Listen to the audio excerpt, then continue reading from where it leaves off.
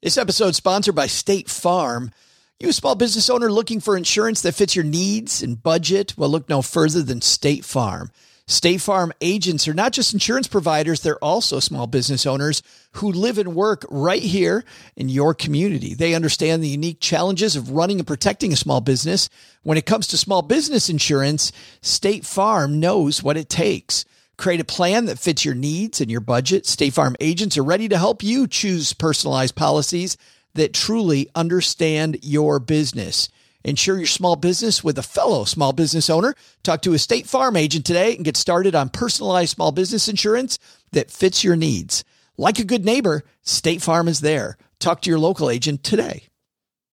When you need mealtime inspiration, it's worth shopping Kroger, where you'll find over 30,000 mouth-watering choices that excite your inner foodie. And no matter what tasty choice you make, you'll enjoy our everyday low prices, plus extra ways to save, like digital coupons worth over $600 each week. You can also save up to $1 off per gallon at the pump with fuel points. More savings and more inspiring flavors make shopping Kroger worth it every time. Kroger, fresh for everyone. Fuel restrictions apply. Ladies and gentlemen, we have a big show, a real big shoe.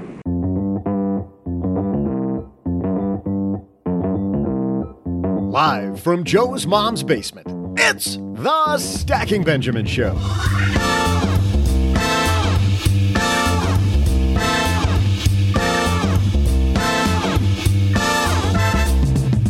I'm Joe's mom's neighbor, Doug, and not only are the kids going back to school, we're sending you back to school, too. Here to share your steps to financial freedom, no matter what grade you're in, we welcome from the Don't Retire, Graduate podcast, CFP Eric Brotman. Plus, wonder why your financial advisor never texts you? That may be changing, and we'll explain why in our headline segment. And of course, later, we'll toss out the Haven Lifeline to a lucky stacker and gurgle down some soft drink-related trivia. And now, two guys who are only 4% away from achieving the 4% rule with their retirement money, it's Joe and O-G.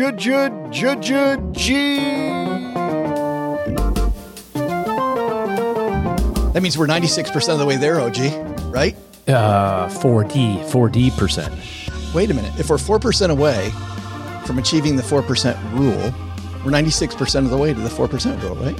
Yeah. Isn't that the math? Doug misread. Am I getting the math wrong? 40% away. Yeah. We're 40% away. I don't think. Oh, are we? Hey, everybody. Welcome to the Math for the Win podcast. I'm Joe Saul-Sehy, Average Joe Money on Twitter. It's Wednesday, OG. Can you believe we're halfway through the week? Rounding the corner. Kids back to school. We're sending you back to school as well today.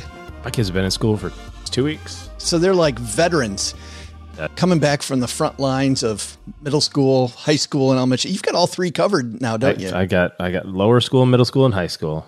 Excellent. Because nothing I like better than dropping off at three different places. I got a punch card. It's fantastic. Well, a few more and I get an ice cream cone. It seems like instead of an ice cream cone, they give you like a free uniform. You know, you put two kids in school uniforms, you get the third one free. No, as a matter of fact, what they do, which is really, I think, sort of more irritating than actually not even having it, is they go, for the third kid, we're going to give you $200 off. The $200 is not noticeable, and it's quite annoying, actually. But it is the thought that counts, OG. And speaking of thoughts, Eric Brotman here, he's going to help you think about graduate. I like this idea about don't retire, graduate. Move on to the next thing. Yeah, who wants to retire? And Eric's going to talk about that. So whether you're just beginning with your money, you're in your teens or your 20s, you're listening, you're maybe your 30s, so you're a sophomore. You know what?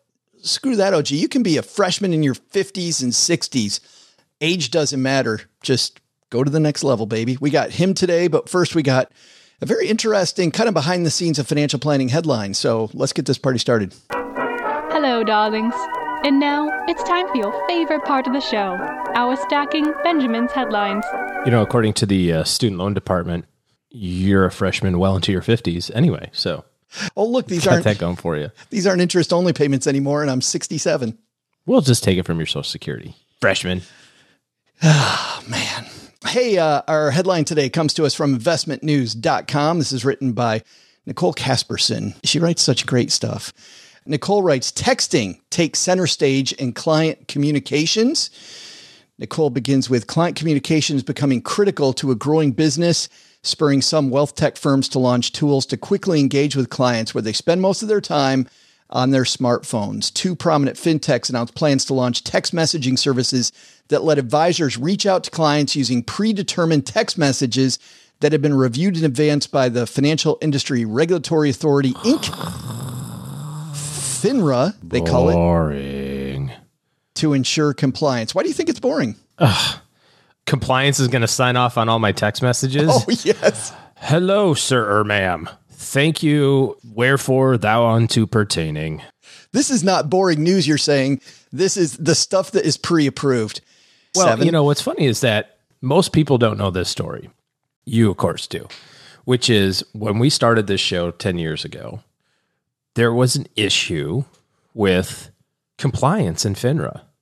And it was just easier to not have any sort of linking with OG and our planning business and just run this completely separate. Part of the reason was it was really important to me that Stagg and Benjamins and at the time the other shows, weren't a glorified marketing pitch or something like that. Was something that was really important to me. But the other side of it was the pure compliance side of it was it was untenable. It was. I remember, you probably don't remember this, but I remember talking to them going, hey, this is what we're thinking about doing. They're like, yeah, sounds like a great idea. So we just need everything scripted and we'll review the scripts and then we'll sign off on any changes. And then after you get done with it, then we'll approve it and then you can launch it. And I'm like, cool, how long does that all take? They're like, about 30-ish days for each one. I go, well, we do 3 a week. And sometimes we do them the day of or the day before. Like, well, that one you can launch that one. So it just... like the technology, the way that the business is going, the way that the world is going is not, those things are not keeping up with what the government thinks it should be. And so now if I work for Merrill or Morgan or Ameriprise or some big company that's regulated by FINRA, I can finally send text messages as long as they're one of these 6 approved. Hi. And right. And the text message is really personal. Hello, Mr. Client. And can you imagine the disclosure at the bottom? It's like happy birthday. Securities offered by Merrill Lynch. It's just it's like 2 pages of text message, like security era disclosure shit. Disclaimer at the end. Oh my God. Well, and it is frustrating, and people don't realize this, that advisors have so many things that they can't do because, and rightfully so, these companies don't know which advisors are going to say the right things, which ones are going to get themselves and the company in a lot of hot water. So I agree with the respect for making sure there's responsible financial planning and financial planning discussions going on and stuff not going off the deep end. Yet, sure, financial planning discussions would be fine, but regulating text messages, okay. What can you do and not do on a text message? I know that you can't take orders via text message, can you? Whatever I want. You can. Absolutely. Yeah, I mean, being independent, you just have to follow the rule of don't be an idiot. Do what's in your client's best interest. But when you're a broker, which is what FINRA regulates, is the broker side of things, they have much more specific regulations, and then each company is going to also manage to the lowest common denominator there as well. And just try to figure out, like, where is one person going to foul up or say something they shouldn't, or do something they shouldn't, and then put a restriction in that.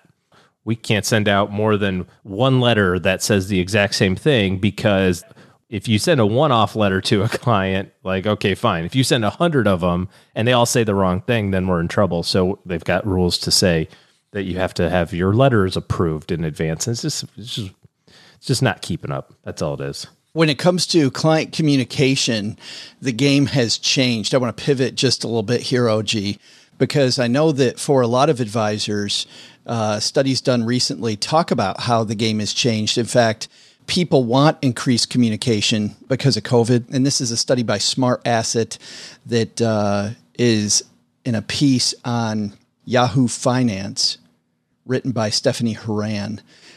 A big thing here, though, is that video calls are here to stay. Over 30% of financial advisors expect to connect with clients via video call even after social distancing mandates are lifted. I feel like the way that we're communicating with clients or advisors are on the technology front, really, COVID's kind of been a game changer for a lot of advisors. Yeah, for some people it was, kind of a nightmare. But if you were already virtual or if you're already using technology, I think it, just kind of accentuated it. Obviously, when we moved from Michigan to Dallas, it was kind of a big change. I remember like all of our Michigan clients were much more, a lot of them would prefer to have those in-person type visits. And I was talking to somebody, I don't know, within the last year. And I said, boy, I'd really like to get to Michigan. They're like, no, it's cool. You stay where you are. We're going to stay where we are. We got this little computer thing. We can do it that way. They like it better. It's better, Well, it's easy. They don't have to get in the car and go to the office anymore. Well, it's like our coach, our friend, Dan Sullivan says, Zoom is a time machine. It's a travel machine. It takes away all of the friction associated with traveling, not necessarily the friction associated with, actually the meeting. Hold on a second. So Doug's calling you. You want to put him on? Dude, you're taking phone calls in the middle of the show? Hey, Doug's late. He's probably calling in. Hey, Doug. Dude, you're upstairs. What are you doing? It's a long way down there, and I'm tired. I had to walk all the way over here. Are you kidding me? I feel like going down into the dank basement. You got like 4 minutes until we do the trivia. You got to put down the donut and get your butt down here. All right, look, on my time, the show revolves around me, so I'm sure it'll all work out. Hey, we're in the middle of having a discussion about client communication, and I'm very curious on your end. We were talking, Doug, about client communication, and I know that you have a financial advisor who helps you manage the debt payments on the El Camino. Have you felt like the pandemic's changed the game on the way you communicate with your advisor? Yeah, I think my advisor seems to be a lot more communicative during the pandemic than before. I think everybody's gotten a lot more comfortable with virtual communications in the pandemic, and it just makes it easier for people to have detailed, substantive conversations over the telephone or video than they did before the pandemic. Your personal findings, Doug, go right along with the survey we're talking about. More than 41% of advisors report that they communicated more frequently with clients during the pandemic, while less than 3% say the frequency of communication decreased. I kind of feel like that 3% is about to lose a bunch of clients. Warning. Yeah. Warning. See, this is why I don't need to listen to the show. I know I have my finger on the pulse of this industry. I understand what's happening. I'm intuitively. Ouch. Burn. Gotta go, man. Gotta go make the show interesting. On that note, with friends like you, get your butt back down here because we're about to do the trivia. Yeah, soon. Okay. Another piece of this study, and this is a big tangent, is the two things people wanted to talk about during the pandemic. Ready for it? Almost 42% cite client concerns about stock market volatility. That was number one. It sucks when the stock market goes straight up. God, I hate that. I hate when it goes up all the time. It's exactly what we talked about Monday, the difference between perception and reality, right? And this is actually, I think, the key of having, and I don't care if it's a licensed financial advisor, just having somebody to talk to that isn't you, isn't emotionally invested in your goals, that walks you off that ledge and goes, hey, this is not reality. Because number two is not reality either. 22% clients nervous about political events. And while, don't get me wrong, political events are real, I remember so many people. But they never end. Right. It never ends. There's a political event du jour. Yeah, whatever you were concerned with in September and October a year ago. Oh, if this person wins, then definitely this is going to happen. If this person wins, then this definitely is going to happen. Well, here we are 8-10 months later. Whatever happened. And now there's more craziness. Oh, and now this person's doing this thing, and that thing's not going the way that person thought, and that person better watch out because that person's going to come for that person's job, and you'll see in a year from now, then that person's going to do that person's thing, and then those people are totally screwed. It's going to be horrible for all of us. Oh, we should all go to cash and gold and Bitcoin. How many times has that happened during your career? I actually saw something the other day that somebody posted, and I love the spin. It was like, the economy is collapsing. The Federal Reserve is printing money like crazy. Silver is down 50%. What a great opportunity. Now, could you imagine if you wrote that and you said that in March of last year? Hey, the Federal Reserve's printing money. Stocks are down 40%. Now's the time to get in. But people did. We were reading it nonstop. The people that were interviewed did. I can guarantee you the vast majority of people did not. Yeah. I know that there's lots of people who did, and certainly the people who listened to it. No. I'm not talking about people doing it. I'm talking about people were writing that. Oh, okay. Yeah. We were talking about that on the show a year ago. How many people were writing about all these, hey, you got to get out. You got to move. And remember the discussion. Getting in. Well, I'm talking about, but you're talking about getting into silver. Right. We're saying the same thing. We're fighting like old married people at Applebee's.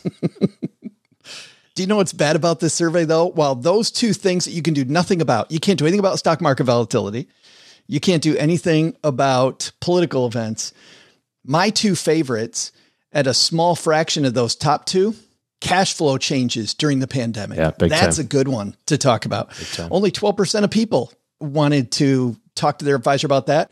And then 10% changes in their retirement timeline. How does this change my retirement timeline? Which I think is another great question to ask.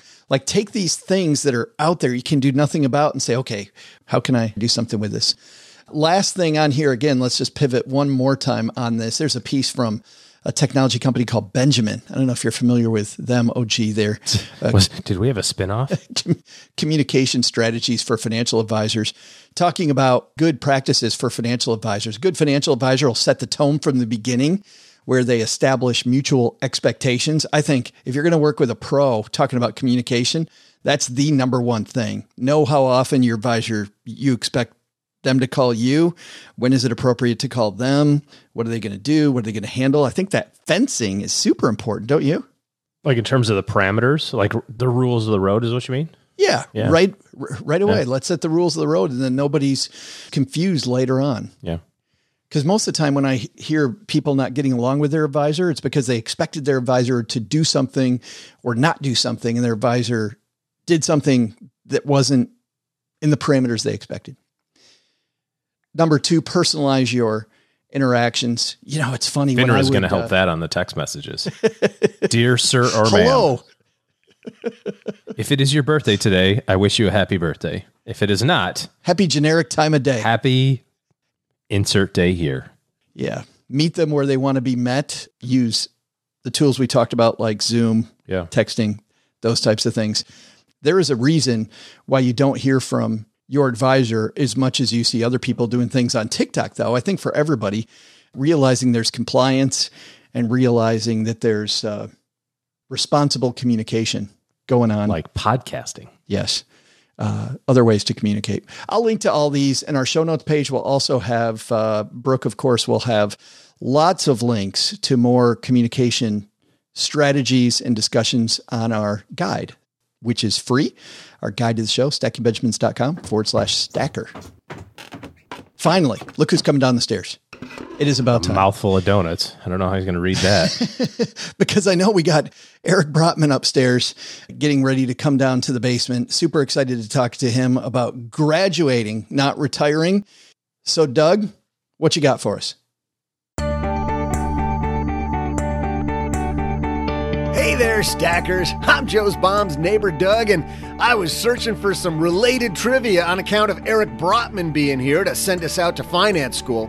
I thought it'd be fun to also throw in some history and noticed that Paris was liberated on this date in 1944. I bet you're as surprised as I am to know that Paris, Texas, needed to be liberated in the first place. I mean, who would take over that place? It's basically in the middle of nowhere. Here in Texarkana, we take our shots at other Texas towns anytime we can get them in. Anywho, I need to research this whole liberation thingy, but before I do, did you know that a very famous soft drink got its start in Paris, Texas? Which one was it? I'll be back with your answer faster than you can crack open a cold one for yourself. Of a soft drink.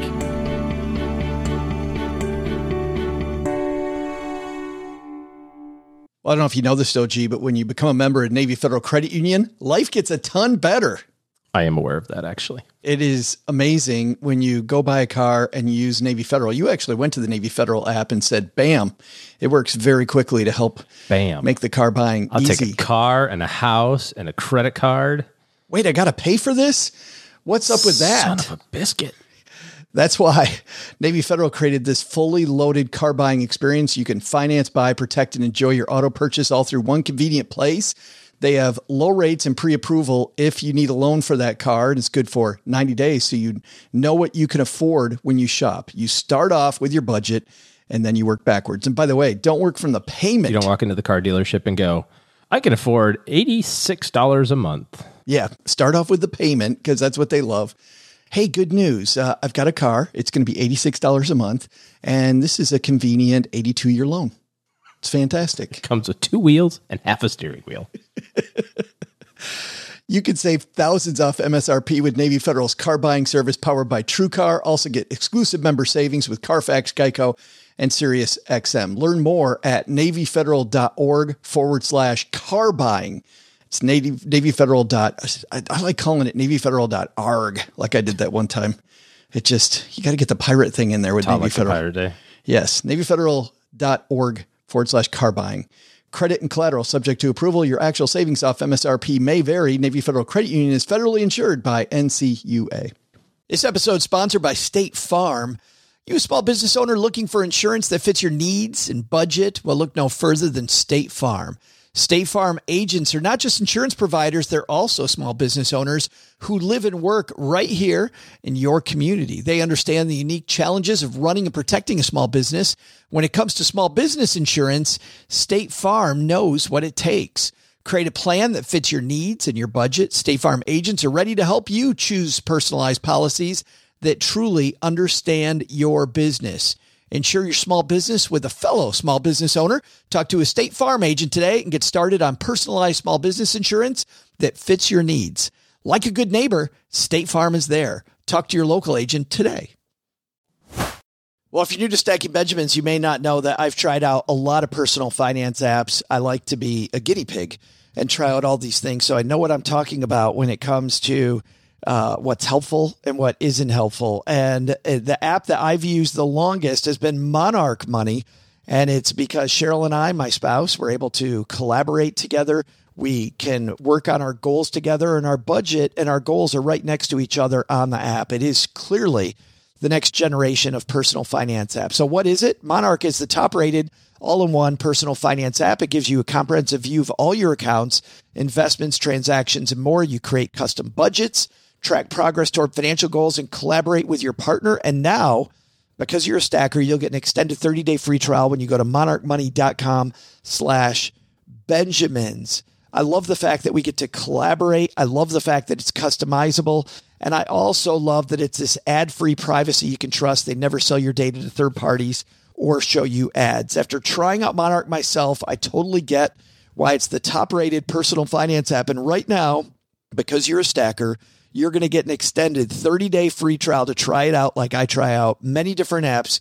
And this one was sticky for me because, well, you'll see when you try out the 30-day free trial. Go to monarchmoney.com/Benjamins. That's monarchmoney.com/Benjamins for your extended 30-day free trial.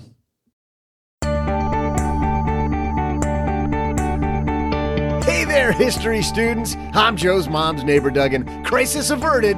The calendar wasn't talking about Paris, Texas. I knew that. I knew it. But rather, some other place called Paris, France. If someone as sharp as me could fall for this, can you imagine how many other people have botched this holiday?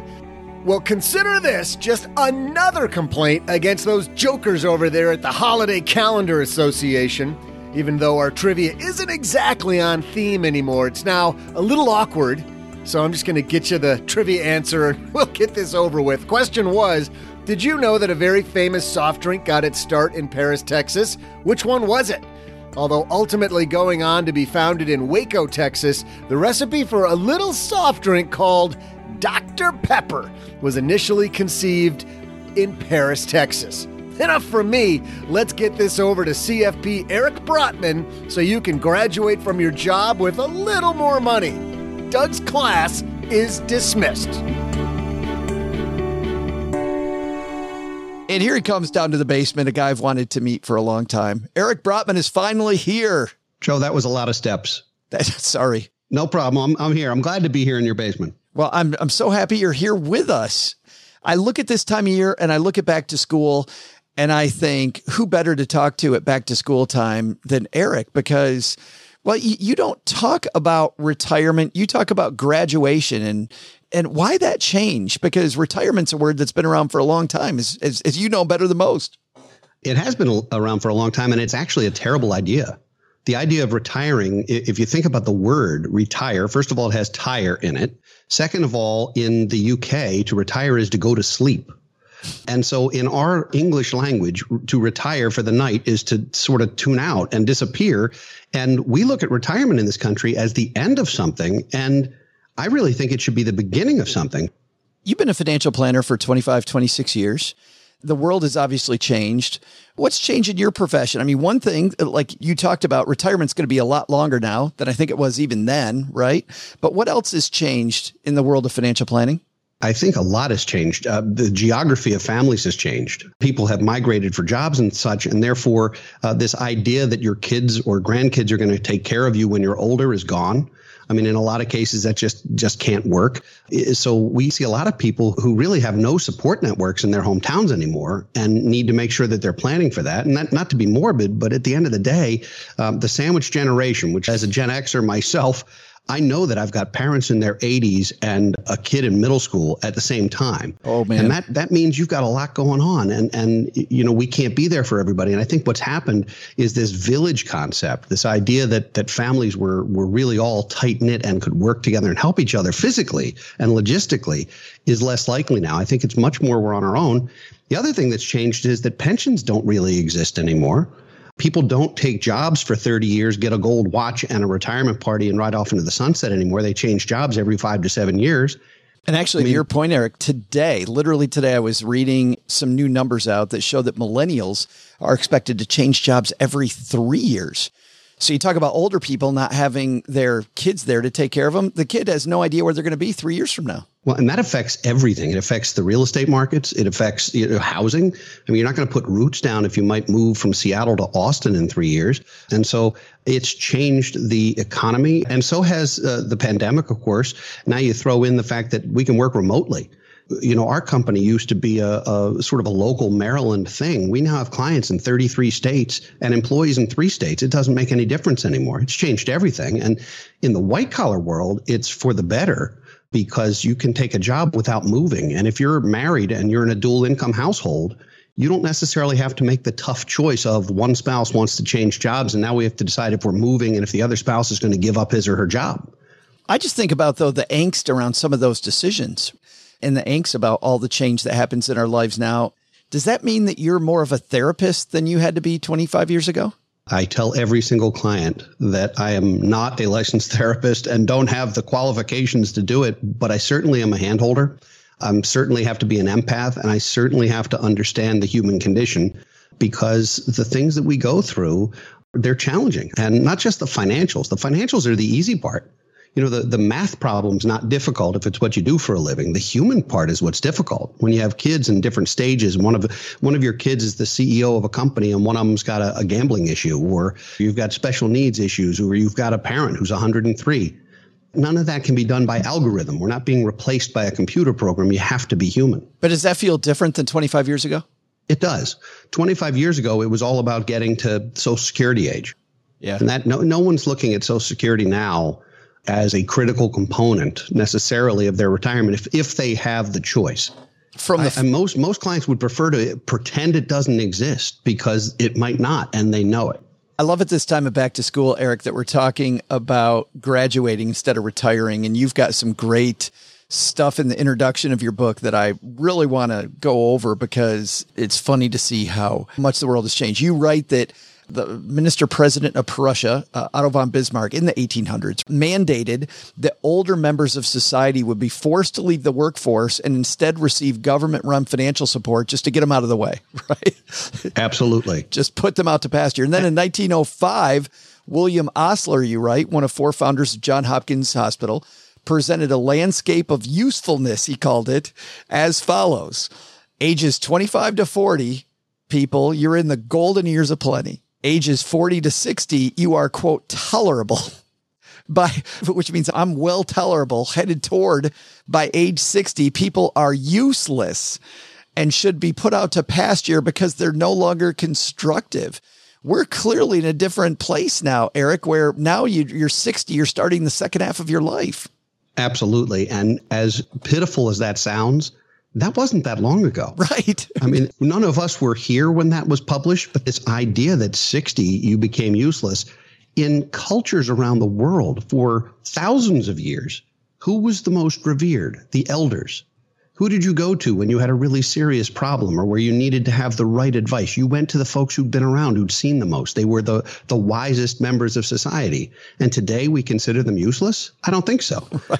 You know, I think it's perfectly reasonable to leverage the talents that we develop and to continue to grow and learn into our 60s, 70s, 80s, and beyond. You know, I had a guest on my show who was helping folks in their 80s find things to do professionally, whether they needed the money or not, just because it was fun. You know, 83-year-olds starting dog walking services.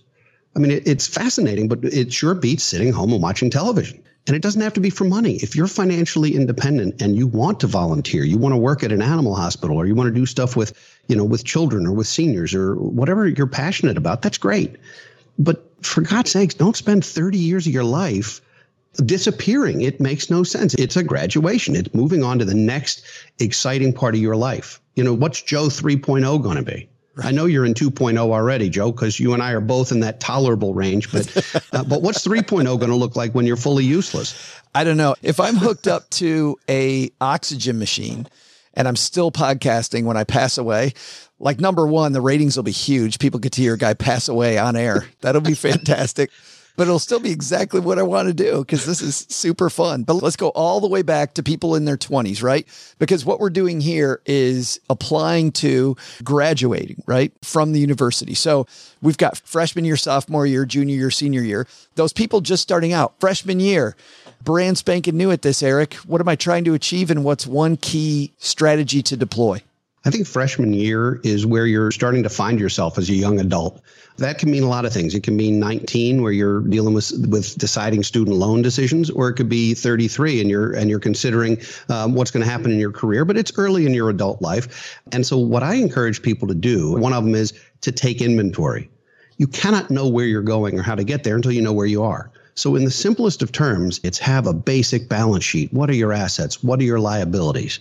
Are there things you need to do to improve that balance sheet? And are there things you can do right away? So we spend freshman year talking about reducing debt, talking about creating good budgets and good spending habits and good cash management, maybe some basics of risk management. But at the end of the day, it's really foundational. If you remember in college, your freshman year is spent taking lots of different courses and lots of different disciplines. You haven't picked your major yet. It's the same thing here. It's building the foundation and understanding some of the basics so that you have a good foundation to move forward. Two questions there. Is there a way that you like to help people pay off debt? Is there a focus or some strategy that you really like? There's several. Generally speaking, you have to determine which debts are problematic and get rid of those first, because not all debt is bad debt. Some debt is leverage. You know, a mortgage isn't necessarily bad debt. A business loan isn't necessarily bad debt. Credit cards and student loans are by definition bad debt. So you want to get rid of the consumer stuff and the things that either don't have a tax benefit or don't have property attached to them, where there's no leverage. And then you want to approach it where what is the most adverse interest rate? You know, we've seen clients come to our office and they're busy prepaying their mortgage because it's the biggest loan they have, but it's at 4% and they've got credit cards out there at 14%. Intellectually, they can understand the math, but it felt good to pay down the biggest debt.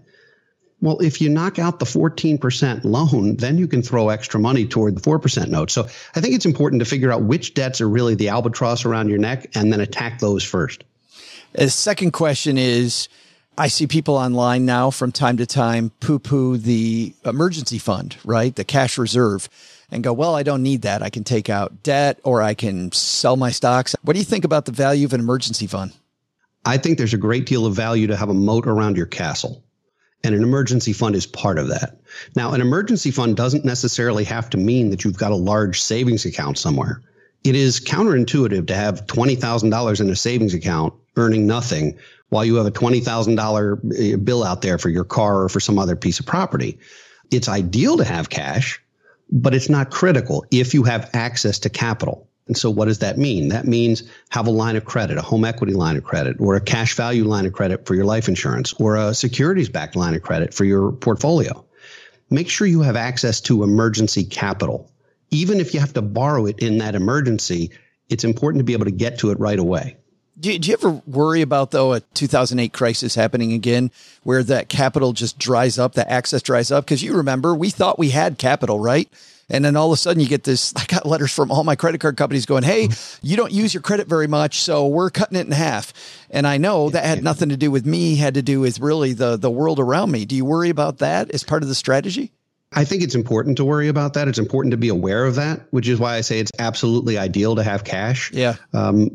There are certain pieces of property where it's unlikely you're going to lose access to capital. Yeah. Cash value lines of credit against life insurance are a perfect example. They're not going anywhere. Yeah. On the other hand, home equity lines, a lot of them were closed by banks or frozen. The best solution is to have no adverse debt, to have an emergency fund, and then to be investing and growing the rest of your wealth.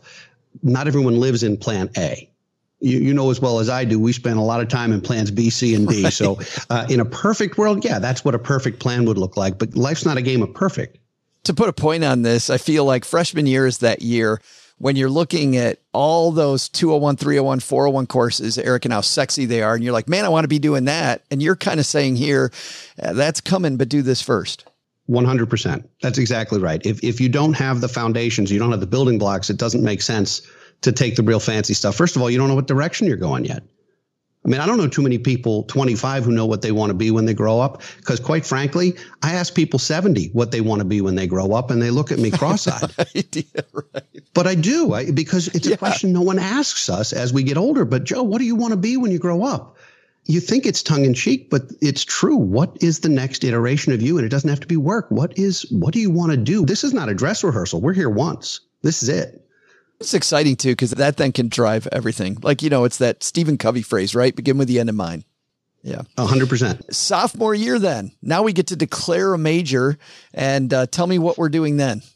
At that moment, you're having conversations, important conversations. For example, if you have a significant other or you're contemplating getting married, you have the big conversations of marrying not only your spouse and your spouse's family, but your spouse's credit report and debt and all of the financials that go into that. So sophomore year is about what does it look like to put together two households. It's what to look like and what it looks like if you decide you want to have children. Forget the childbearing decisions. I'm thinking more around the financial decisions. What do you need to do to prepare to have kids? A lot of people have said, I want to wait until I can afford kids to have them. Well, guess what? No one can afford kids. So having children is a wonderful thing. I love being a dad, but no one can afford children. It's a very expensive decision, but you have to have those conversations with your significant other. So I think at this moment, sophomore year is really about starting a life or a family or or more than just your basics. It's putting together more than just you. I feel like sophomore year, Eric, was the year of speed bumps. Like I felt like when I was a financial planner, if I work with people and they were freshmen, they could sometimes save 30, 40, 50% of their income, sometimes more, right? They could save a huge percentage, and then they would get married, then they'd have kids, then they kind of enter society and they start seeing what the Joneses next to them have. And all of a sudden, this huge savings rate goes to nothing. Or if they didn't have great habits as a freshman, the sophomore year is really what sunk their ship. It's true, although freshmen take two different paths. One of them is, yes, we've got this abundance. A lot of young people decide to stay and go back to their parents' place for 2 or 3 years and just build a nest egg for themselves while they're getting their first job. Hey, don't knock it. The basement is cheap, man. I'm not knocking it for 1 second. It's a great financial decision if everybody gets along. However, there's also some who've taken on massive student loans. Yeah. And in that case, there is no savings rate. In fact, if anything, you're working to pay back something that is hard to define in terms of collateral. I mean, we really try and talk folks out of taking massive student loans. I mean, I think it's crazy in this country that at 16, 17, 18, you can qualify for a completely uncollateralized loan. And then you get out and you're getting ready. You're thinking about starting a business and no bank will lend to you, or you want to buy a house, but you don't have enough of a down payment. And the same banks that were throwing money at you when you were thinking about taking Philosophy 101 as a 19-year-old kid, now they won't even talk to you until you've got 2 years of tax returns and all this history, and they won't even lend to you. How is it possible to make $500,000 decisions lucidly before you're old enough to have a Budweiser? Right. I don't get it. Sophomore year is when you say that we're really interested in investing now. First thing people should think about when investing, and the complete baloney thing they shouldn't think about, but they always do when it comes to investing. First thing everyone should think about is, where's the free money? If you're putting money into an employer's retirement plan, at least deposit enough or contribute enough to get the match. I know of no other place where you're going to get that kind of outcome, whether it's the 401k or the Roth 401k, depends on a lot of different factors. But in my opinion, the important thing to do is to take whatever money is literally being handed to you, assuming you're going to invest in it. So that's number one. In terms of the foolish things people do, I think people have this tendency to think, I don't have enough money to invest. I'm not going to start until I have enough money. Well, money begets money. I think it's okay to start small. It's okay to start with $100 a month into a mutual fund or some other bundled security. It doesn't have to be fancy. Just do it. What you'll find is that you're creating good habits, and that $100 a month habit today might be a $3,000 a month habit in a couple of years. And it'll pay for the long term. And then the only other thing I would tell folks is, don't watch your portfolio every day. You'll lose your mind. It does not make sense to watch it every day. I just do the right thing. And while time is on your side, ignore it. Just about ignore it. You're not out buying stonks? STONCK? I am not. I am not. I'm a believer in a diverse portfolio. I certainly hold lots of different kinds of investments, both personally and for clients, but I don't think slinging stocks and trying to time markets makes a lot of sense. It's crazy, Tuck. Bill Miller, who managed Legg Mason's Value Trust for years and years and years, was on the cover of every magazine. He beat the S&P for 13 straight years. He was a genius. And in 2008, I believe he had the single worst performing domestic mutual fund in the country. He didn't go from being a genius to being an idiot overnight. It was that the strategy worked until it didn't. So I think it's real important to diversify. It's real important to hold lots of asset classes. And it's important to understand why you hold what you hold and for how long you intend to hold it. Junior year, my favorite year, because you kind of know the ropes. Now you're kind of a pro at this thing. What are we focusing on junior year? Junior year is where you start to have conversations around your wealth. You have potentially the highest income you'll ever have in your life, which means you have some new tax issues that you didn't have before. It's where you start thinking real seriously about estate planning. Not necessarily this idea of who's going to get my wealth someday, but this idea of we have things to protect and people to protect. And now we have wealth, which means we need our moat around the castle to be a whole lot better. You don't want to build a multi-million-dollar portfolio and lose it in a fender bender because you had the wrong auto insurance, like stupid stuff. And so it means protecting what you've begun to build, and it means making sure that you have the end in mind. At this point, you should know your number. What is it going to take to hit financial independence? It doesn't matter how old you are. What's it going to take to make sure you can live the rest of your life, whatever that means, not just with dignity, but with joy? And what's it going to take to get there? And then how soon can you get there? And if you want to make it sooner, what do you have to do to get there sooner? And that's where you build scenarios. Yeah, I want to make sure that everybody gets this, because what's important freshman year, when a lot of people, I think, want to know the number out the gate or feel overwhelmed with the number, there's a point that you're implying here, which is forget about the number, just get started, get headed in the right direction. Later on now, junior years, really, you're saying when now we're looking at the Monte Carlo simulations, we're looking at the probability of success. Well, yeah. And if you use the college theme, by junior year of high school, now you're taking your SATs and you're applying to college. By junior year of college, you're thinking about what your thesis might be or your dissertation. You're thinking about, am I going to go to grad school or get a job, and in what field? Like, you're starting to really think about the next chapter before you get there and it's too late to plan. Let's talk about taxes for a second. Is there a tax strategy that you see not enough people pay attention to that more should? Yes, there actually are several. In fact, I put out an ebook that's available for free at lowtaxbook.com. And it's about the 4 places where most Americans can put money where it's never taxed again if it's used properly.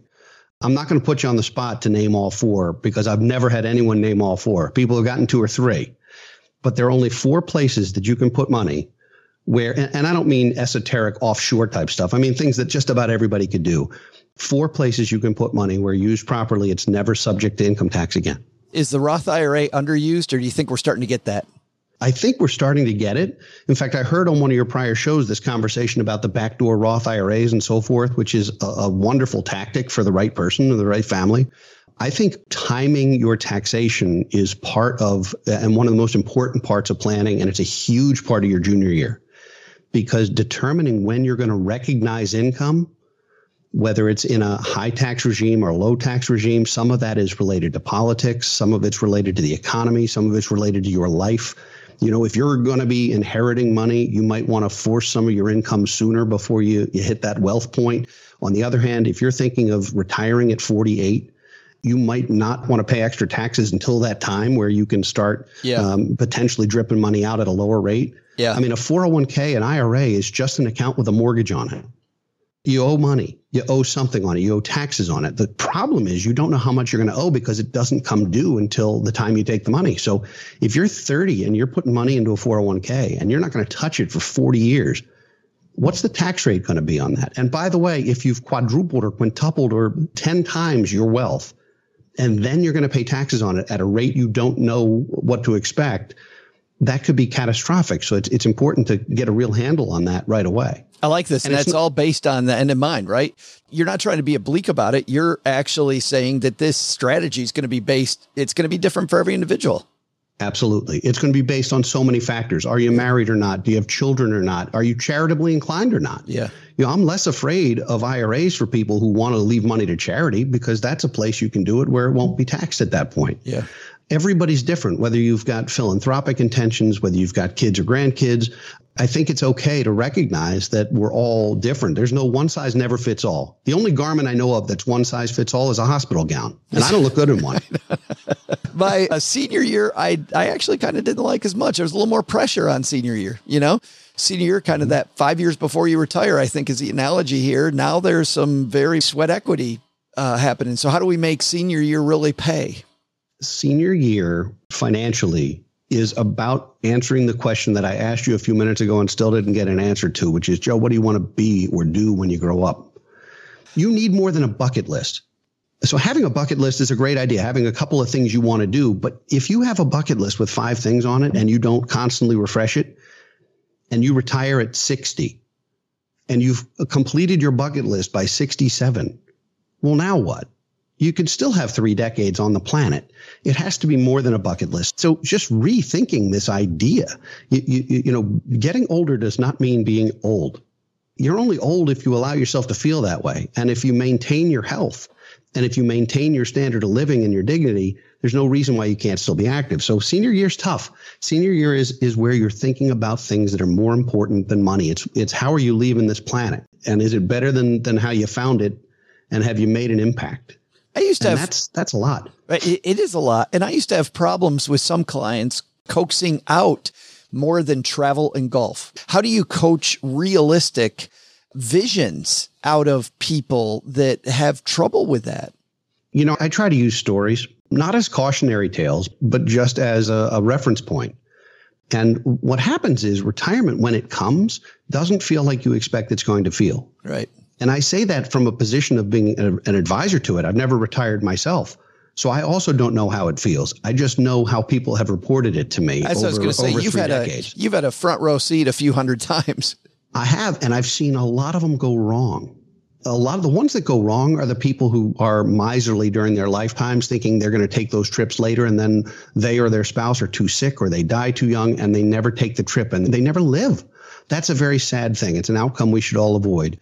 There's also other people who spend every nickel and are going to die at their desk at 83 doing something they hate. And that's also not a good thing. There's got to be a balance between enjoying your life along the way and making sure you're prepared for enjoying your life on the way beyond the way. It's rare that we regret things in our lives that we do. We regret things we don't do. Yeah. And so this is an opportunity to really think about it. And golf's great. That's fine if that's what you want to do. Be a member of a club, buy a house in Florida on a course. Great.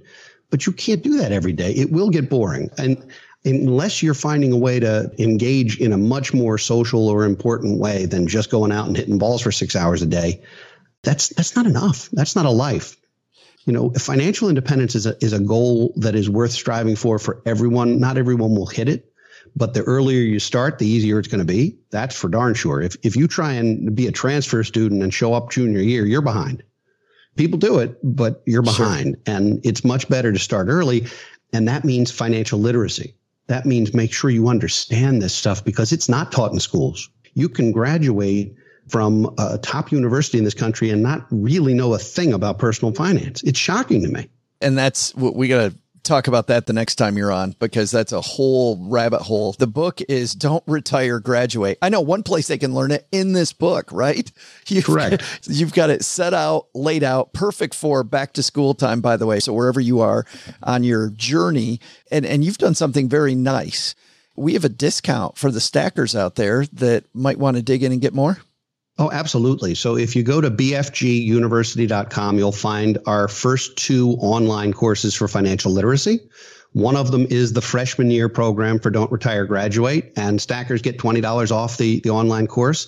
The other one is a basic financial literacy course, and it's free to anyone who'd like to take it. So there's resources out there for everyone. It's good for high school and college kids. If you've got kids you want to get some of the basics. It's not a difficult course, but it's full of tips and tricks to build your financial literacy. It's so fantastic. And it's not just put together by a Gen Xer. I know Sarah on your team, total badass, by the way. Completely. Yes. Sarah definitely millennial generation and really had a big hand in putting this together. Well, yeah, I definitely owe her dinner, and probably she's going to ask for a raise. So I don't think I'm going to get away with just dinner, Joe. I think this one's going to cost me, but yeah. Nice. And you know what? If you're walking the dog or on your commute, we got you covered. I'll have the link on our show notes page at stackingbenjamins.com. Eric, so happy we finally got you down here in the basement. Watch out for that third step on the way back up, man. I heard it creak. I thought it was me. It was not you. Sadly, it's every time. Yeah. This is Scott from California. When I'm not hiking at national parks, I'm stacking Benjamins. Thanks again to Eric for hanging out. What a guy. Oh, gee. I love this idea of graduating because I feel like when I was in my 20s, there was so much I felt like I needed to know, that I need to know so much that I decided to bury my head and do nothing. And because of that, I was a lot worse off going into my 30s than I probably could have been had I just paid attention to just a few of these easy things that Eric talks about, right? You don't need to know the whole ball when you're in your 20s. Yeah. Keep your debt payments low or non-existent, build the emergency fund, get started investing, get your feet wet, make some mistakes. I mean, freshman year is super important no matter what age you are. So many people want to focus on all the cool stuff on the back end, like rental properties and HSA, triple tax freeness and stuff. And you get so much further ahead by managing the little things first.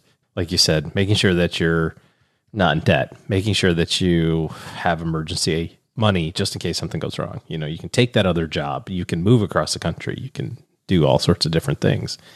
And again, Eric mentioned this earlier, but if you want to enroll in Eric's online course that goes even further into the topics that are handled in the book, it also comes with the book and a workbook.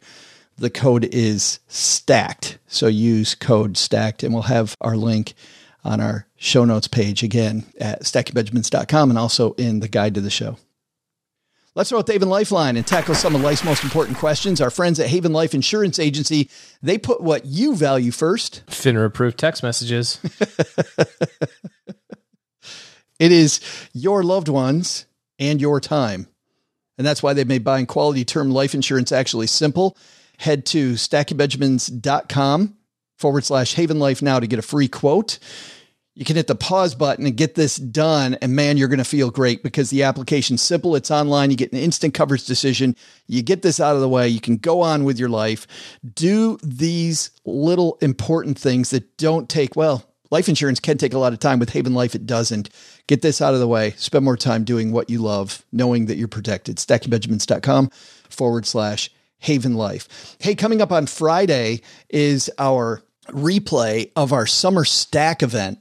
And holy cow, if you missed the stack event Friday show, you're going to get the audio from it. And if you were at the stack event, I think that some of the stuff that we covered, a little dense and definitely worth a replay, dusting that off and get down to the basics. We spent a lot of time talking about some basic investing comments. Really, not a lot has changed, OG, in the economy.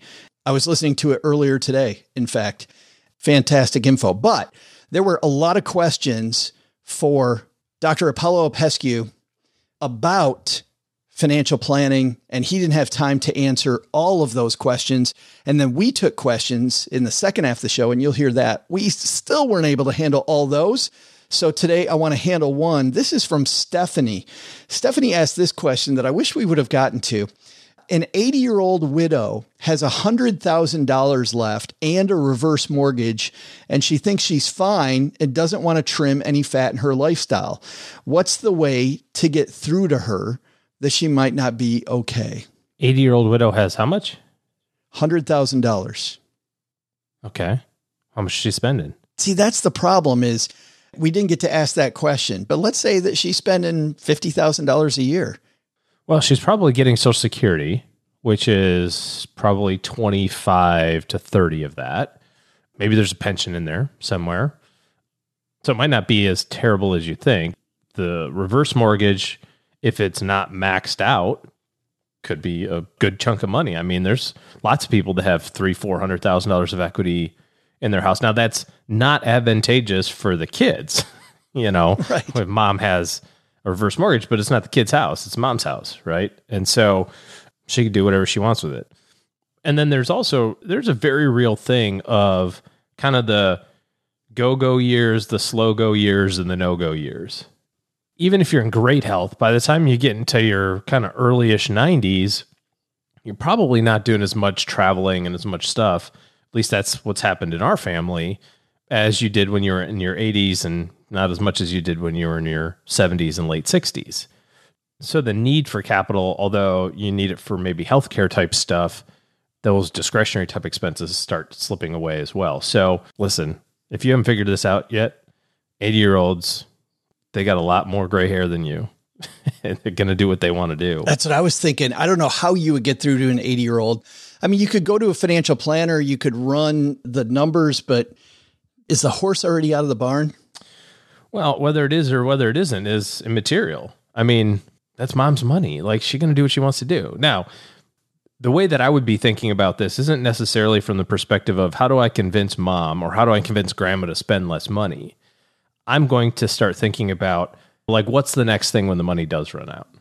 You know what I mean? For me, that would require us to help out in some way, shape, or form financially. And what does that look like? And how do I adjust for that? Because it's not like you're going to let mom go get her house foreclosed on and go live on the street. You know what I mean? So you got to plan for that. Now you say, well, I could avoid that if she would just slow down her spending a little in advance. Okay. Yeah. But, I mean, it's mom, it's grandma. She's going to do what she wants if you haven't figured that out yet. And I think she's earned that ability. You know what I mean? You can have all the best intentions in the world, but your mom's 80 years old. Guess what? You're still a kid. You could be the smartest person in the world. You're still her kid. You're still her grandkid. And you can kind of sort of have conversations about it, but I take that little black Sharpie and take the word convince right out of your lexicon with grandma or mom. I mean, can't do it. It's not possible. When Cameron Huddleston was on the show, she wrote a book specifically about talking to elders about their money, and also said exactly, OG, what you said, and said instead, you should ask them for advice. And if you start off the conversation by asking them for advice, you can often then steer it into the advice is going both ways. And I remember books that I read a while ago. There was a main character named Joe Leaphorn, and Joe Leaphorn had this rule which proved this point, which was the overshare rule. Share something that you're struggling with, and then the other person will feel compelled to share something oftentimes, and more often than not, that they're struggling with as well. And it creates a much more open conversation if you overshare a little bit, especially with an elder. It makes it much less of a confrontation. Convincing feels very confrontational. Why do I feel that Doug's going to overshare in a little bit? Well, I think he already did. But hey, I think that if it's an elder, Cameron Huddleston's a great resource. We'll link to her in the show notes. We'll also link to another person, Aaron Lowry from Broke Millennial, who also was a great guest on recently, talking about money conversations with spouses, with friends, awkward money situations that you get into. This, I think, also qualifies there. So there's a couple resources. Stephanie, sorry we didn't get to your question during the show, but I'm glad we were able to circle back to it. And you'll all hear the Stack episode on Friday. All right, that's wrapping up today's show, guys. So many people to thank. Thank you to all of you for hanging out with us. OG and I and the whole team appreciate the amount of time that you have in your day, and the fact that you spend your valuable time with us means a ton to us all. Thanks, of course, to Eric again for hanging out with us in the basement. Thanks to Doug. Doug, man, thanks for showing up. I'm actually having some pretty good comments today. Nice work. Last but not least, if you are somebody who needs better financial planning help in your corner, better communication with somebody not attached to your goals in the emotional way that you are, but can help you put that puzzle together, OG and his team are taking clients. Head to stackingbenjamins.com/OG, and that links to their calendar so that you can interface with them and find out. You can set those rules of the road. What are you looking for? What are they looking for? And see if that's a fit. All right. That's going to do it for today. Doug, take it away, man. What should we have learned today? So, what should we have learned today? First, take a lesson from our headline. Advice from people online? There's a reason your advisor doesn't post stuff on social media more often. And it's meant to protect you. Sadly, that means more TikTok finance fills the void. Buyer beware. Second, take a lesson from Eric Brotman. Get started on your next semester with your money. You're closer to graduating with your money than you think. You just need to put the work in. But the big lesson? I mean, get this. This place called Paris, France, it's got this thing called an Eiffel Tower. I mean, there's one of those in Texas, too. I didn't know they had one of those, like, way over the ocean. But theirs doesn't even have a cowboy hat on top or anything like the real one. Nice try, French people. To learn more about our guests and for more resources, you can head to our show notes page at stackingbenjamins.com.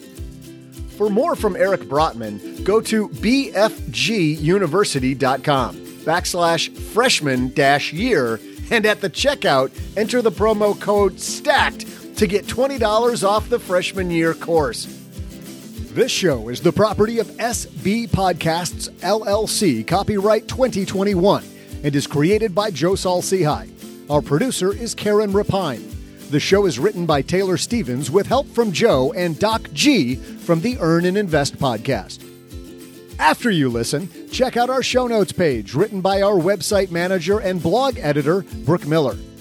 Brooke and Joe also collaborate on a guide to the show and with lots of extras we couldn't include on today's podcast. Heck, they'll also throw in some life money lessons from Joe, and it's all free. It's called The Stacker, and you'll find it at stackingbenjamins.com/stacker. Once we get all of this goodness bottled up, it goes over to our engineer, the amazing Steve Stewart, who helps the rest of our team sound nearly as good as I do right now. Want to talk about the show later? Mom's friend Gertrude is the room mother in our Facebook group, The Basement. She also is our social media coordinator, so say hello when you see us posting online. Here's a weird fact. She and Tina Eichenberg are never in the same room at the same time. For a URL that'll take you right to our Facebook group, by the way, type stackingbenjamins.com/basement. I'm Joe's mom's neighbor Doug, reminding you that cupcakes, yeah, they're just muffins that believed in miracles, so anything is possible.